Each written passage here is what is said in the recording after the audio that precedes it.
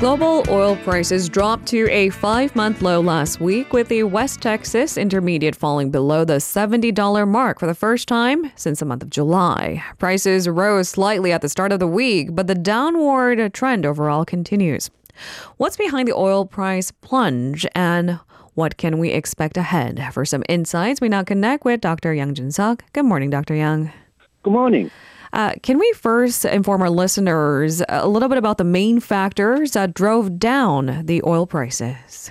Okay, well, we should note, first of all, that the price of oil was falling before the October 7th Hamas terrorist incident and subsequent Israel's invasion into the Gaza Strip. The reason I mention that is that invasion was responsible for a temporary increase in price of oil. Remember when all the news about the invasion first started? We had these very frightening scenarios of how oil prices may rise. There were reports by credible institutions pointing out that the oil price may rise to as high as $150 per barrel. But these numbers really, if you read those reports, then these numbers presented the worst possible scenario.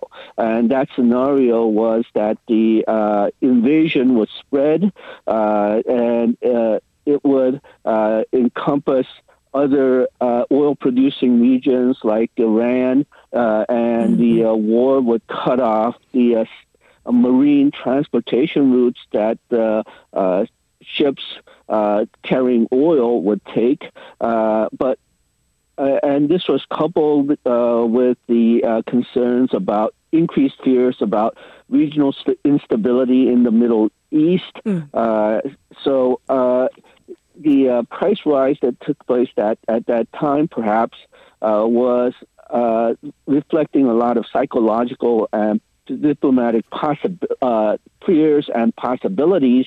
Luckily, though, none of it came true. Now, there still is a possibility that the war would spread, but right now the war has been limited geographically to the Gaza region, Gaza Strip, and Gaza Strip does not produce any oil. It's actually a very small region. Reportedly, it's about the size of Washington, D.C. or Sejong City. And the war, even though there was some concern that war would spread to Iran because it's still widely believed that Iran was backing the Hamas terrorists, but the war has not spread to Iran.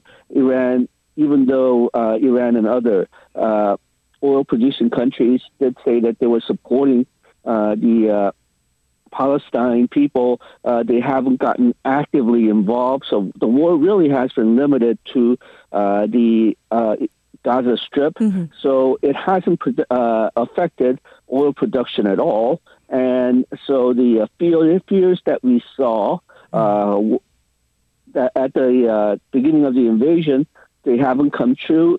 So the price, some of the largest price increases have been taken because of that concern, and that has fallen basically to pre-invasion levels. If you look at the prices, before the invasion, the price of oil was about $82 per barrel.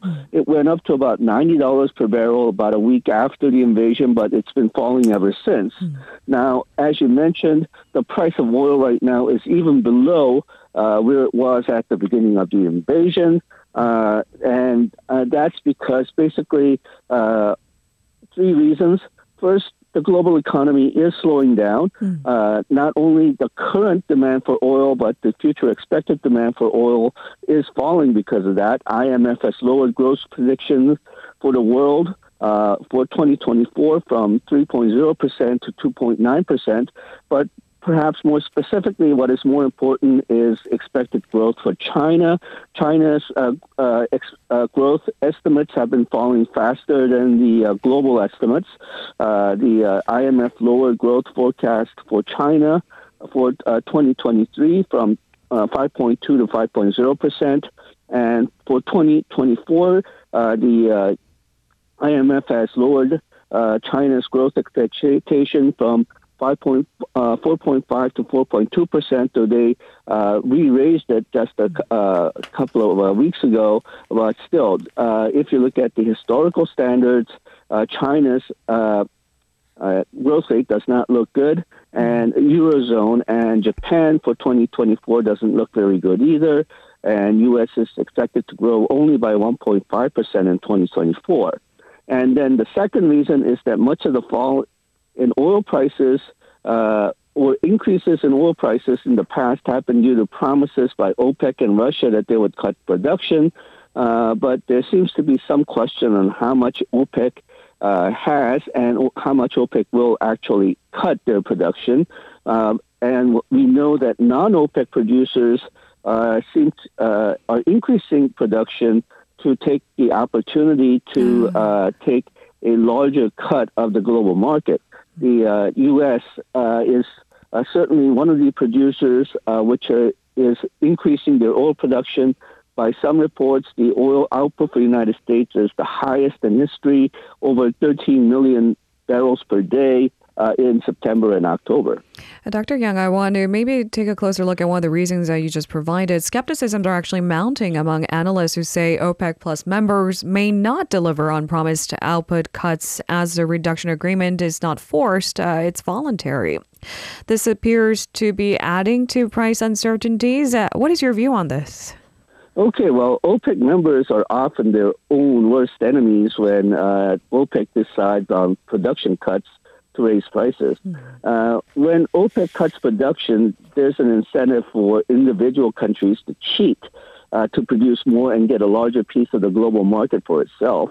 Some of your listeners may remember 1990s when we had very low oil prices for a long time. And that was because all the OPEC members were cheating.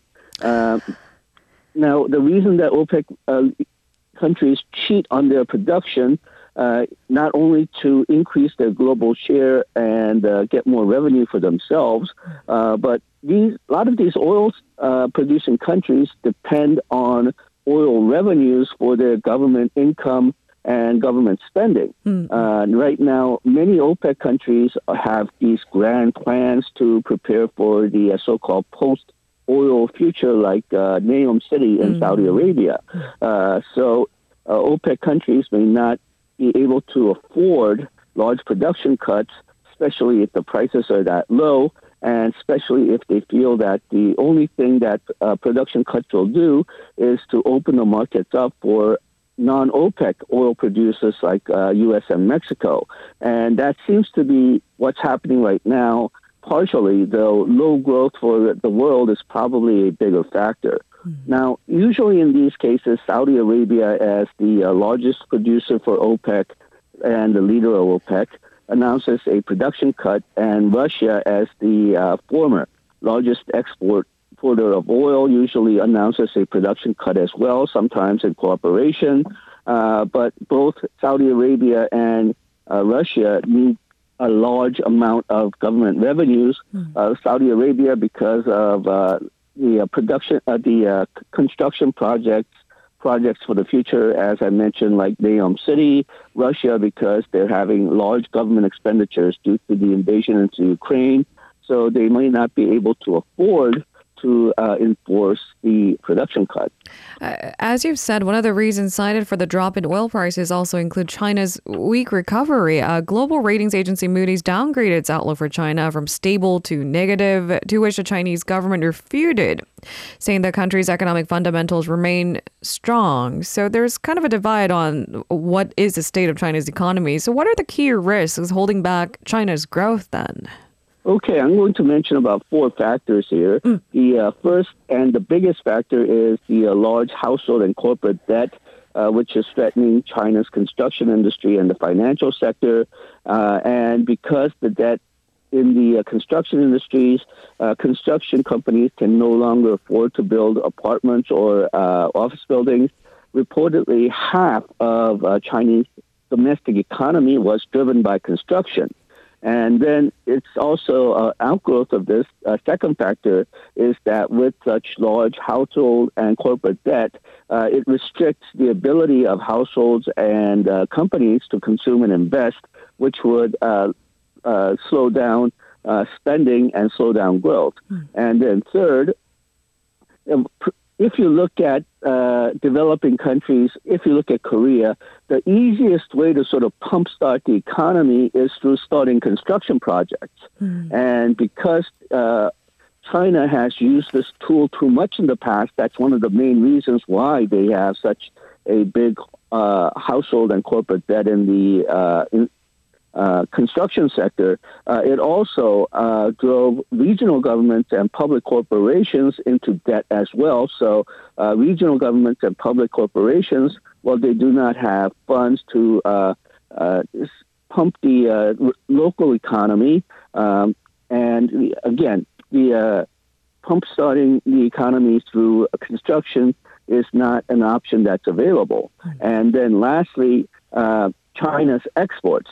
Now, China's exports have been picking up in the last month or so, but the share of exports in Chinese GDP is only about 21%, comparing it as a percentage of GDP. It's less than half for Korea. So that's in half of Korea's, which is about 44%. So even if the exports pick up, it's not going to have a shot in the arm effect on the Chinese economy as much as, say, in Korean economy. So while they will probably be very happy that exports are rising, it's not going to have as big an effect on the Chinese economy as it would on, say, Korean economy. And then what is your projection of China's growth outlook for next year, Dr. Yang, and how would it impact, of course, subsequently the Korean economy? Okay, well, the growth for China is expected to be substantially less than 5%. The IMF has been predicted that 2024's growth for China will be 4.6%, OECD 4.7%, and then OECD has made a projection for 2025 as well, that's 4.2%. As I mentioned, the IMF has readjusted their growth forecast for China in the last month upwards. So I'm sure that Chinese authorities are happy about that. But if you remember, before the pandemic, if the Chinese growth rate fell below 6%, people would be considering it as sort of a semi-disaster. And that's going to continue for quite some time. Now, the high household and corporate debt will force down the growth rate for China until they can work out the problem. But that's going to take, I think, years. China is Chinese central government does have enough money to pump start the economy, and they're doing that, but they do not want to do it through the construction sector because that would just worsen the problem for the future. They're trying to use the central government money to pump start the economy through investment in the manufacturing sector, and that seems to be working, but it's going to be a lot slower than doing it through the construction sector. So how does it affect the Korean economy? Well, Korean exports to China really is dependent not necessarily on China's domestic growth, but on Chinese exports to third countries. That's because Korea exports intermediate goods that are used in China's exporting goods rather than goods for Chinese domestic economy. So we don't necessarily need Chinese domestic growth to do well, but we do need China's exports to increase. That has happened in the last month, but the slowing growth rate for the world makes it a bit pessimistic that China's growth will grow quickly for the next couple of years. So we should really look. For Korea's growth, we should look at China's export numbers rather than China's domestic growth numbers. It's not contingent on China's domestic numbers, but nonetheless, export numbers aren't really projected to look significantly better compared to this year. So we'll have to wait and see. Thank you very much, Dr. Yang, for today's insights. We appreciate it. Thank you. If you're listening to our program using the podcast service, just a reminder that we do go live Monday through Friday, 7 a.m. Korea Standard Time. So tune in and help us make the show more informative by giving us your input. See you bright and early on Good Morning Seoul.